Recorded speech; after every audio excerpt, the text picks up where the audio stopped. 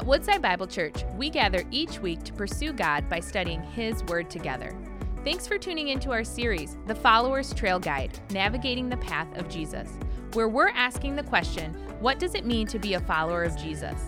As we walk through Jesus' farewell discourse to his followers in the book of John, we'll learn to follow in the steps of Christ as he marks out the way of discipleship for us.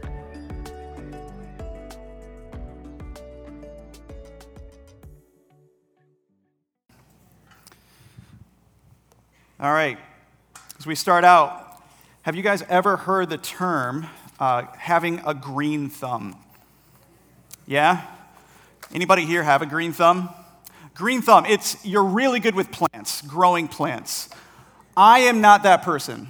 I am a plant killer. They should put it on my resume. I am so bad with plants. Everything I do, it fails. I've poured time and money into the plants that I have. I've tried watering it. I've tried fertilizing plants. I've tried giving different amounts of sunlight because some plants are so finicky where it gives too much light, it requires too little light. I don't know. And so everything I try fails, and I'm so I'm not frustrated with you guys, but I'm frustrated that I kill everything that is green. There was one year where I received a chia pet for my birthday. You guys know what a chia pet is, right?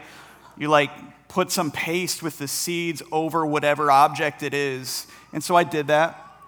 And over the course of a couple of weeks, I don't know how long it was, it sprouted green. And so the first moment I saw green, it was great. I thought it was a success. And literally about maybe a couple days later, I watered it incorrectly. I don't know what, but it immediately turned brown.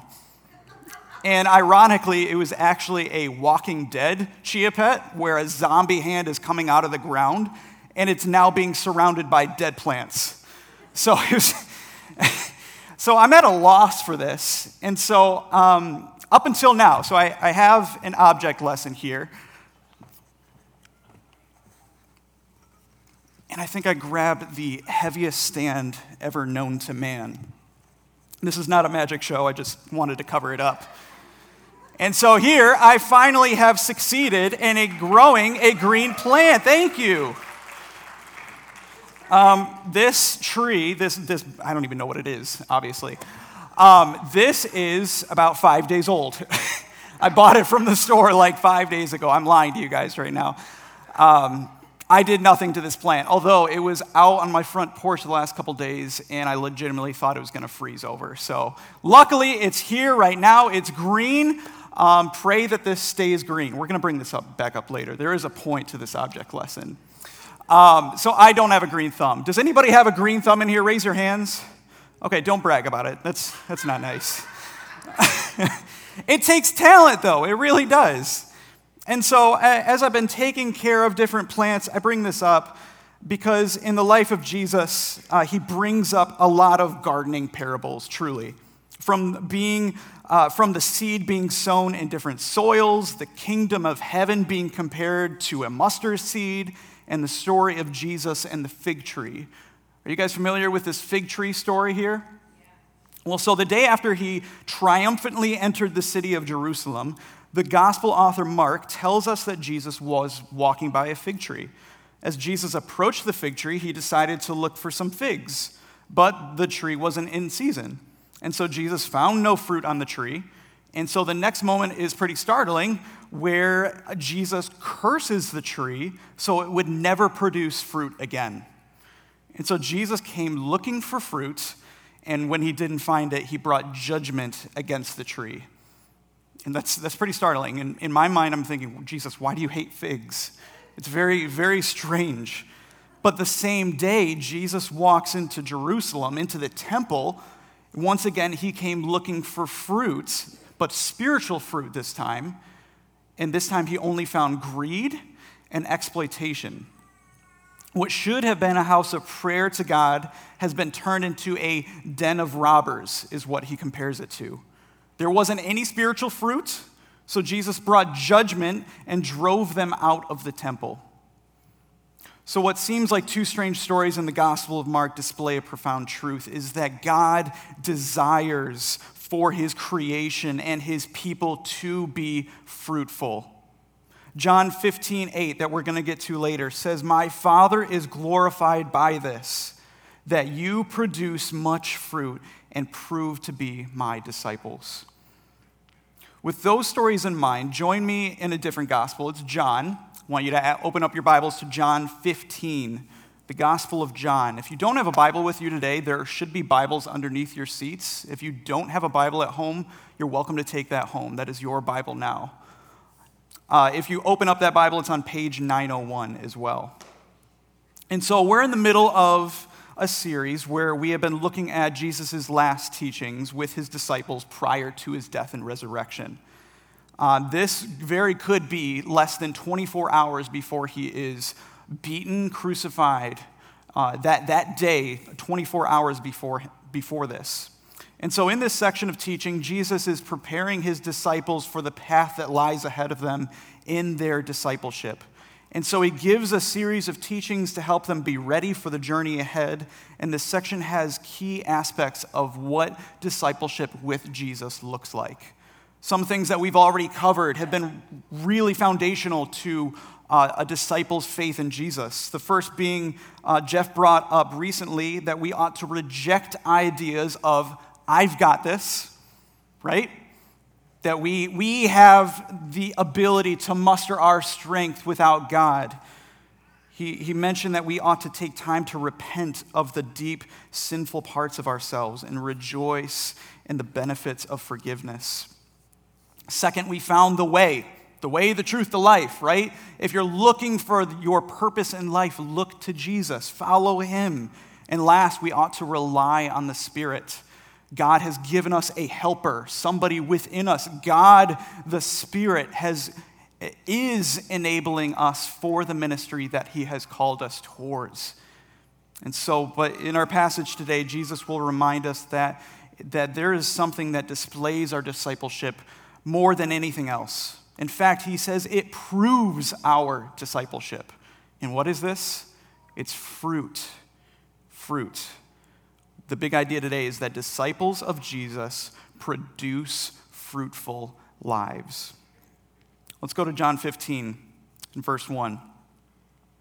Jesus says this, "I am the true vine, and my Father is the vine dresser.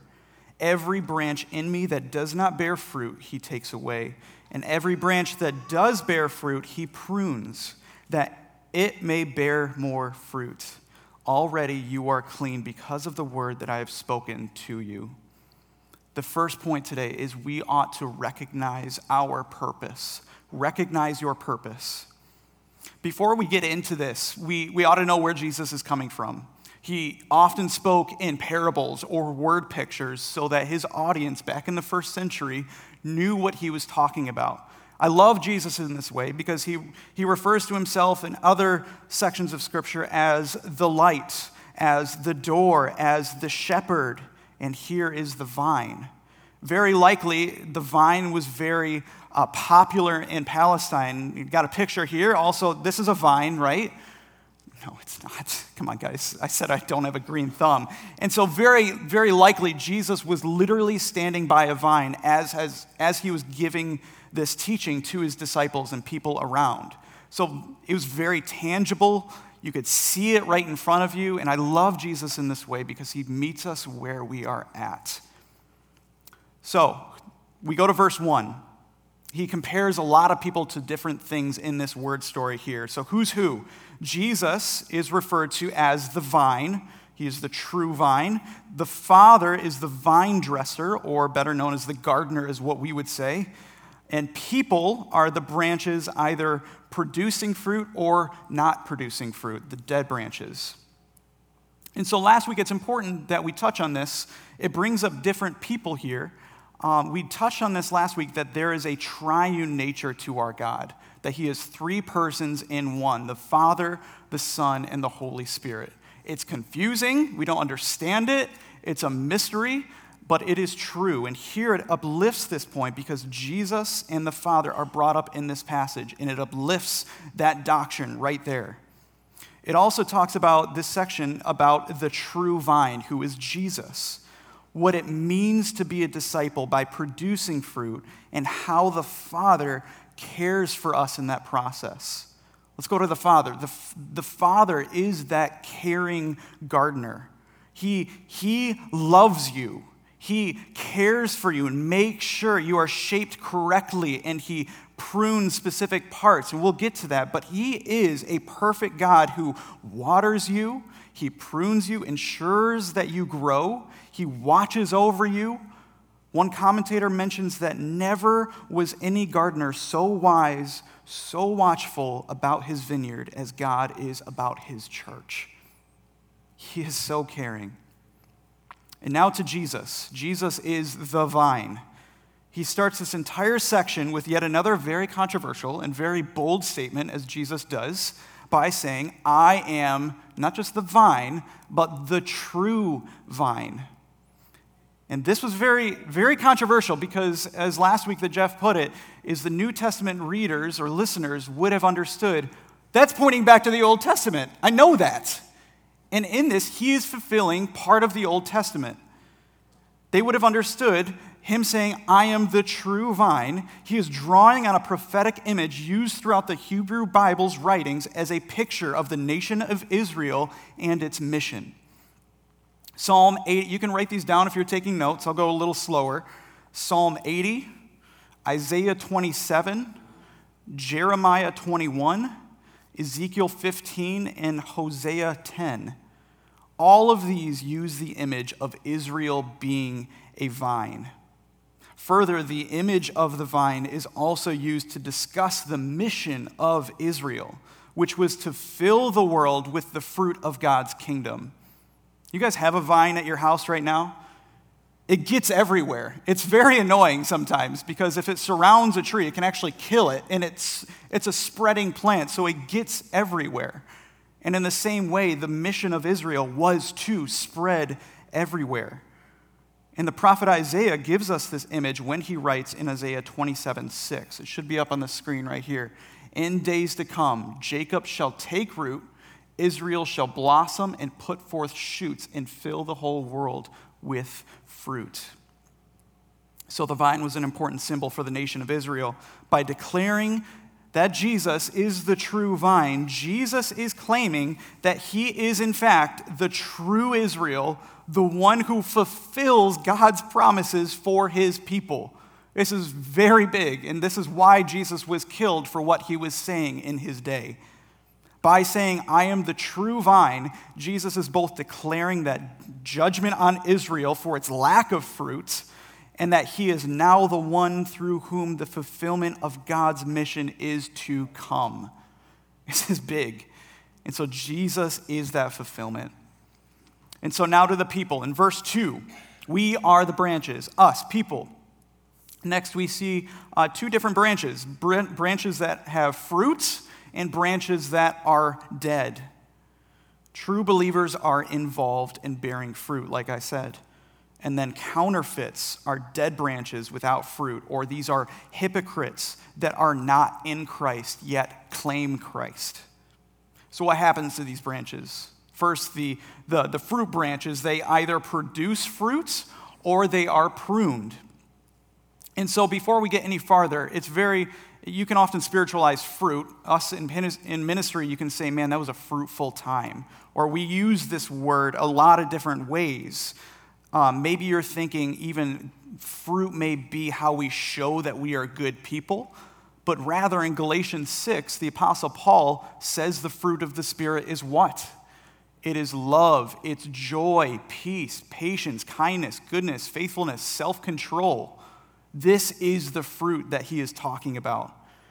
In Jesus, we see an increase in love like you've never loved before. In Jesus, you've seen an increase in self-control that you've never seen before. So as we grow in Christ, we see the fruit of the Spirit show itself in real ways. But when we begin to make improvements, this passage shares that we are pruned. And as an example for that, I got a slide, but I also have some shears here. I don't know if they're actually called shears. Technically, you should have a pruner, but this is just overkill. So you guys in the back, can you see this? Great. So this is what God the Father does. He literally cares for the vine, and if it's producing fruit, he actually cuts it back. And I don't want to really be careful with this. I don't want to kill this plant. But he essentially just, that's terrible. This is why I'm terrible with plants. I told you guys. But he essentially prunes part of the branch. And it seems like, God, why are you doing that? It seems like you're going to kill it. But why does he do this? What does the text say? It's to ensure that it may bear more fruit. It's actually beneficial to the plant. The ironic nature of gardening is for the health of the plant, pruning is required. And it is ensuring that it may bear more fruit. And the Father cuts us back in the same way that we may increase in love, that we may increase in goodness, in faithfulness. And so believers, through the test of time, have been cut back so that that can happen. I have been cut back so that that could happen. I can't tell you how God works, but I have. There was a time back in, I think it was 2014, where I personally have an autoimmune disease where I developed scar tissue over part of my colon.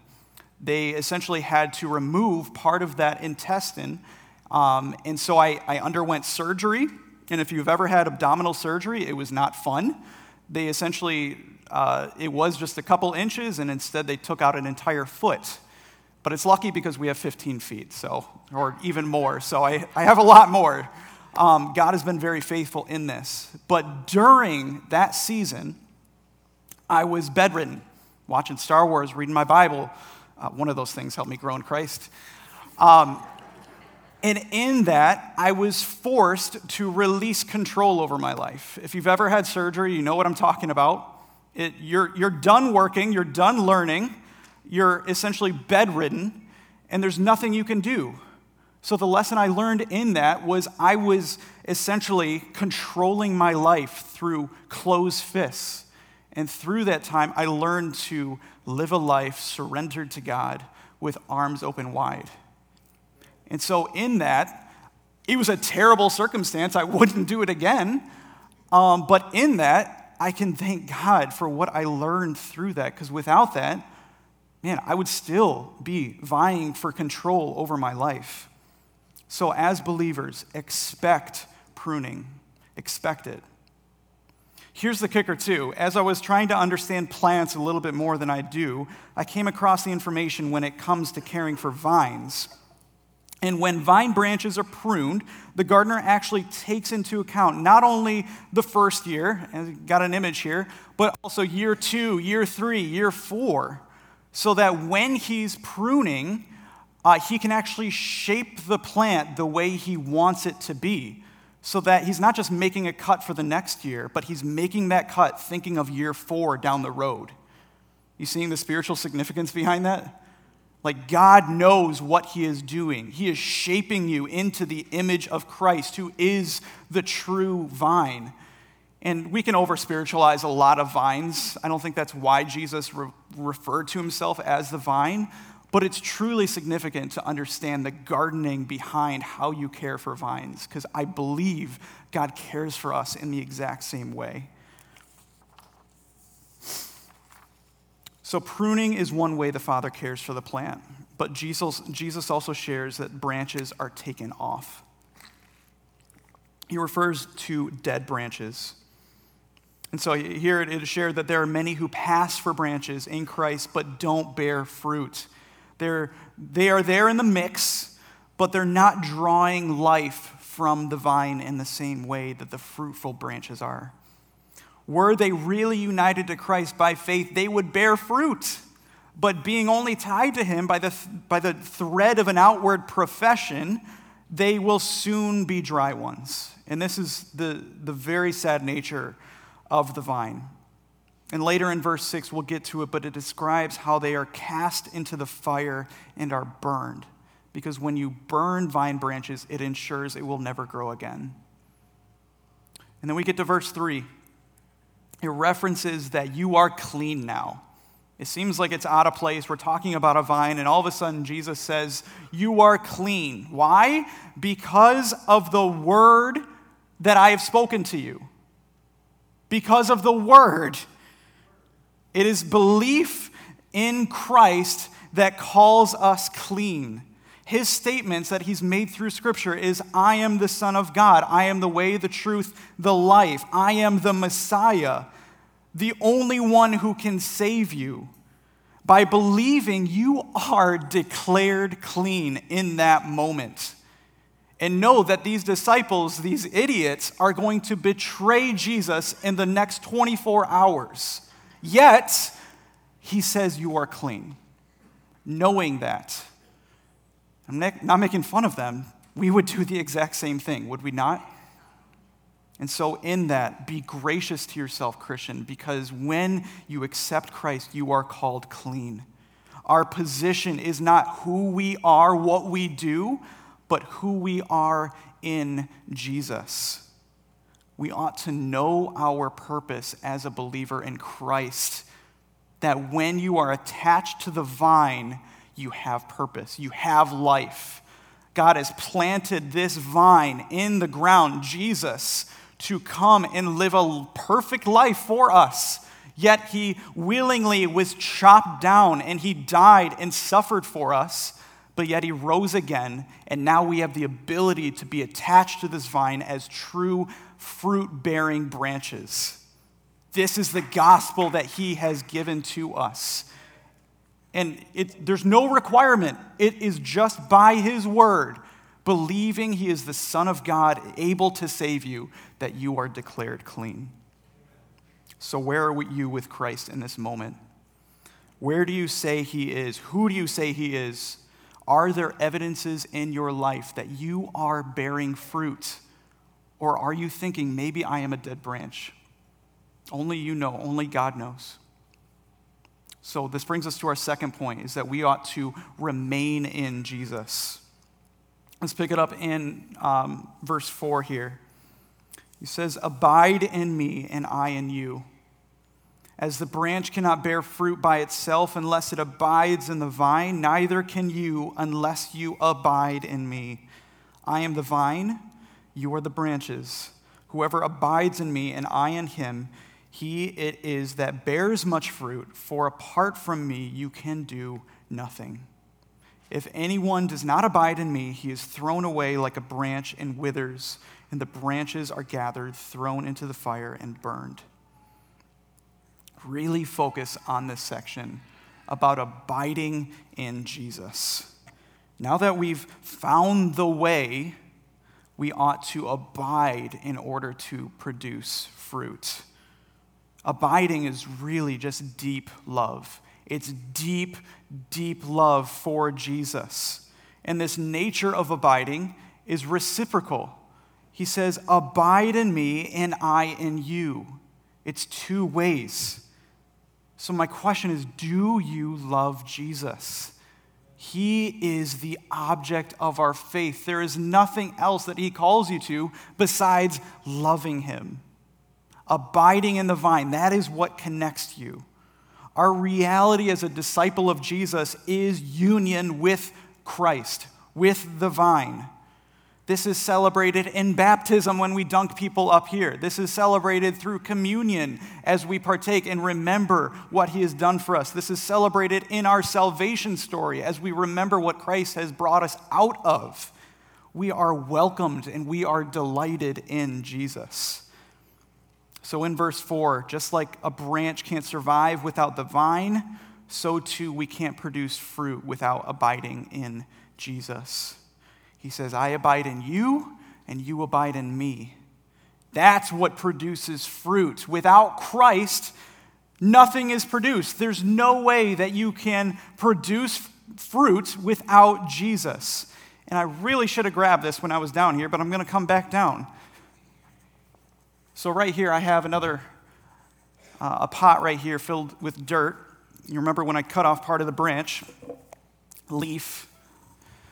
Imagine, God has pruned you, he has cut you off. There are ways that we can grow, that we may bear more fruit, but maybe you're a dead branch. Maybe you're a branch that chooses that there is another source of life, as we all have. There's something else that can save us. So you're here on the ground, maybe you can find root over here. There's no way that you can find life over there. Or maybe there's a way where you can find something else that may produce fruit in your life, where you may find life. And so if I stuck this leaf right here in this dirt, those of you who have a green thumb, would this grow? No. Is it going to take root? You can call this pot of dirt anything you want in your life. What's the idol in your life? What's the idol in my life? You know. And so this right here, this does not give life. You will not grow roots. This will become brown and dead, just like my chia pet, and it will die. And sadly, that is the reality for us all, that unless you are connected to the vine, that is what produces life and fruit. And what's Jesus say? Apart from me, you can do nothing. Apart from the vine, you can do nothing. It is by this divine power that we live and we move and have our being. Apart from, we can do nothing towards saving ourselves. There's nothing the Spirit can do to us becoming holy. We are fully dependent on Christ for producing fruit. In Christ, our very bodies and our souls are given life. We are drawing the rich nutrients from the vine because it is only Jesus who produces fruit. It is the vine. And then in verse 6 is the bad news, that if anyone does not abide in Jesus, we see the burning of branches, that you're not connected. It withers and dies. It's gathered and burned. A commentator describes this of those broken off. Those that abide not in Christ shall be abandoned by him. They are left to themselves to fall into scandalous sin, then are justly cast out of the communion of the faithful. They are withered as a branch broken off from a tree. Their parts and gifts wither. Their zeal and devotion wither. Their credit and reputation wither. Their hopes and comforts wither. They are cast into the fire and are burned. This is why Jesus constantly said, "Come to me. Come to me. I am the one who gives life. He has given you an opportunity, so take it. You will experience life to the fullest, true life. Without me, you will die." And yet we think that we can find life somewhere else. And he gives us the freedom to choose, which I love about him, but unfortunately people choose otherwise. And what does it say? They are burned. Maybe you're on board. You're saying, yes, sign me up. I'm on board. I don't know how to abide. So the remaining part is not just spiritual, but let's be practical on how do you abide in the vine. And that's the next section in John 15, 7 through 8. Let's read it. It says, "If you abide in me and my words abide in you, ask whatever you wish and it will be done for you. By this my Father is glorified, that you bear much fruit and so prove to be my disciples." So how do you abide? Very clearly, through the word and prayer. Through the word and prayer. Simply put, listen to God and talk to God. Very clearly. If we are to produce his fruit, we must be abiding in his words, for that is how his words come to abide in us. Everybody who's reading a Bible, hold up your Bible. Hold up your Bible and repeat after me. I will read my Bible this week. All right, thank you. That's all. Read your Bible. Read your Bible. Dwell in these rich scriptures to allow God to shape you. I love efficiency personally, and there are times in my life where I don't think that this is how I can grow in Jesus. Like, I think there's some other more efficient way where I can quickly do it so that I don't have to read and slow down my life, because it takes time. It takes energy to pray and read your Bible. And so that's completely false. It's in the Word that we receive and embrace Him. Where the words of Jesus dwells richly, so does Jesus. We ought to memorize His Word. I'm a terrible memorizer. I'm completely awful. But when you memorize, so that in the everyday moments of life, we know how to display the reality of Jesus. And one very beneficial tool is actually around my wrist right here. I got these bracelets that have scripture around them, and it's called the Bible Memory Project. And it helps you memorize just specific verses throughout the entire month. It's been really good for me because I'm terrible at memorizing. And so I encourage you to look into that, but really focus on his word. It is through that God shapes the branches. And then talk to God, pray, ask, and it will be done. Jesus further teaches that when his word is in us, we can ask whatever we wish and it will be done. When God's word abides in us, it changes the way we pray because we start praying God's will over the situations in our lives, not just our own. God, give me a Ford Bronco. Please give me a Ford Bronco. That may not be his will for your life. You remember Pastor Jeff's message on the most dangerous line a disciple could say? Is, I got this. I got this. If our own control over a difficult situation is not working, give the situation to God. Ask and he will help. Why am I so stubborn? Why are you so stubborn that we think we can solve these problems on our own? Is that give thanks to Jesus Christ for the work and sacrifice he provided for us, and he will give answers of truth from the Holy Spirit dwelling inside of us. Both the word and prayer will allow us to abide in Jesus and for Jesus to bear fruit in our lives. That is the truth today. As an illustration, imagine if you're married, you have a spouse with you. The marriage is not done when you've signed that contract or that covenant. Imagine if we signed our covenant with Christ and we just went on our own way. It takes daily communication. What is a marriage without communication and time? If you live separate places, don't talk to them. Is that a marriage? But when you dwell in that marriage, you drink deeply from the roots and understand its origin, and you appreciate the fruit that comes out of it. You see that in the same way with Jesus. If we are to produce fruit in our lives as disciples of Jesus, we must regularly engage God's word and prayer. Scripture reading and prayer is so important. Start small. You don't have to read the entire Bible in one day. Just a couple of suggestions. Read through the Gospels one chapter at a time. Maybe a verse a day if you haven't read your Bible in years. Just maybe even open your Bible in the morning. Don't even read. Just start creating that habit. Go a verse at a time, a chapter at a time.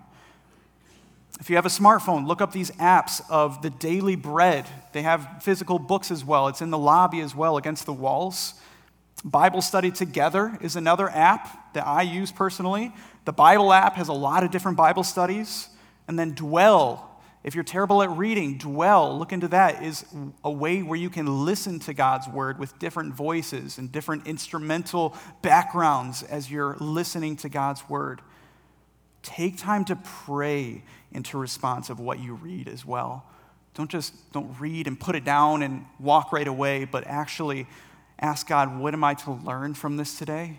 How can you shape me through the word that you've spoken already? And he'll speak to you. I guarantee that if you do this consistently, you will begin to see a change in your relationship with Jesus and how you live your life. Not a salesman here, but I guarantee you, as a believer, if you are regularly in God's word and praying, you will see a difference. He will shape you. Salesman of life. I'm not selling you anything. Jesus has already given. All you have to do is receive. Amen. So through love and obedience is our last point. Through love and obedience.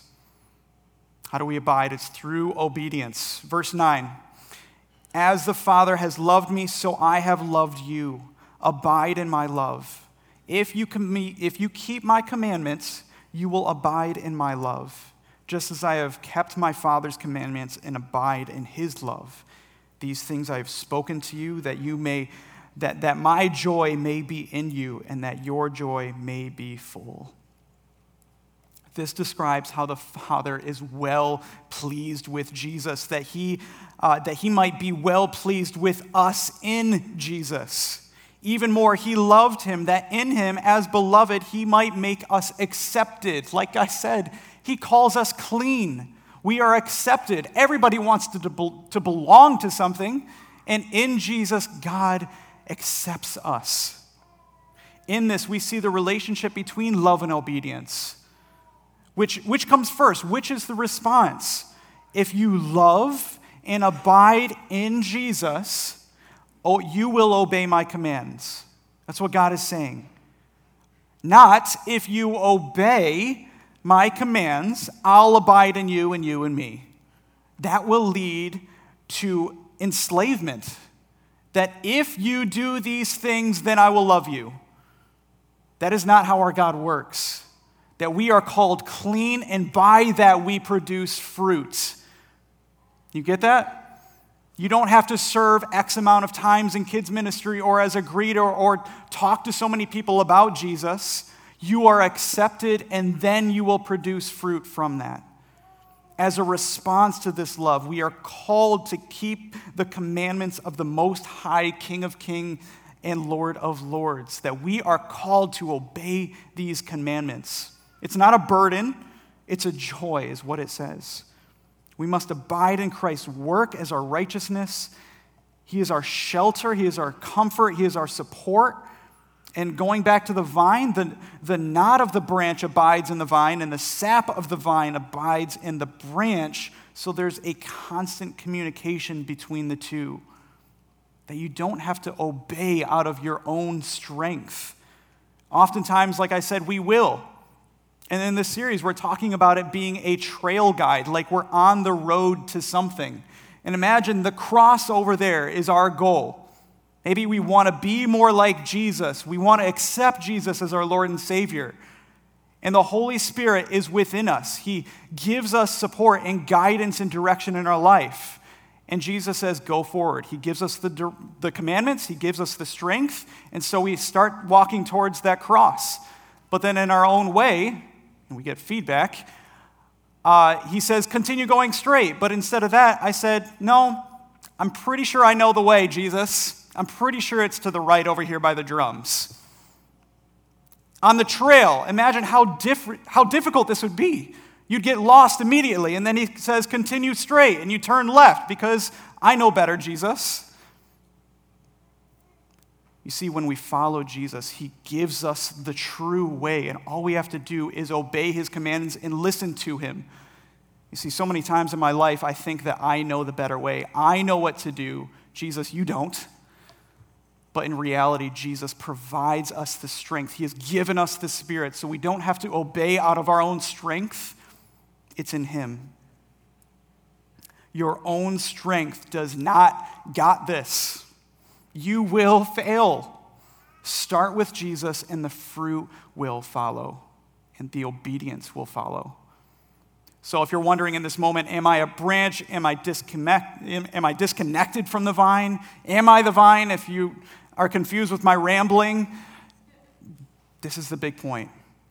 Abide in Jesus. Just love him. Find your joy and your comfort in Jesus this morning. Devote yourself to him like you've never done to anything before, because he will give you life. Live a life dependent on the vine. Recognize if you are connected or disconnected. Bear fruit for the glory of the Father. Going back to the tree analogy in the beginning, 2,000 years ago, Jesus walked by this fig tree on a hill on his way to Jerusalem looking for fruit. And today, Jesus is still seeking fruit, but this time a different kind. He's looking for the good fruit produced by his followers. This is our glorious purpose. May we all abide in Jesus through this obedience, this love and prayer and the reading of his word, that we might be disciples of Jesus who produce fruitful lives. Let's pray, church. And Father, right now, I pray, Lord, that we would have an overwhelming sense of your love. We thank you for planting Jesus as the perfect vine, the true vine, as somebody that we can cling to and find life and joy in our life. But Lord, we know the reality that there are people who are not connected. We may not be connected. And so in this moment, Lord, help us to do some really straight self-reflection as we see if we are truly connected to you. We want to find life in things. We try different things, but they fail. And so, Lord, I pray that we would cling to you and find life and joy. I pray, Lord, if there's anybody here right now listening that they realize they are not, that you would tap them on the shoulder, bring conviction into their life, and say, I am the true vine. Find me. I am life. You will find life in me. And so, Lord, I pray for salvation today. I pray that you would really speak to us in a very real way. And Lord, we're grateful for the word that you've given us to us already. May we cling to it every moment this next week. Even if we haven't read our Bibles in years, help this to be the week where we find joy in your word. Help it not to be a burden. Help it to be a joy. And Lord, as we try to obey your commands this next week, help us not to work out of our own strength, but help us to work out of your life that you've given us. We don't want to perform for you. You've already done the work, and so all we can do is say thank you for what you've done. We pray that you would help us to produce fruit. We love you, Jesus. It's in your name that we pray. Amen. Thank you for joining us as we study God's Word together. We would love to hear how God is moving in your heart and get you connected into the Woodside Bible Church family. Head to woodsidebible.org/connect to introduce yourself to us today.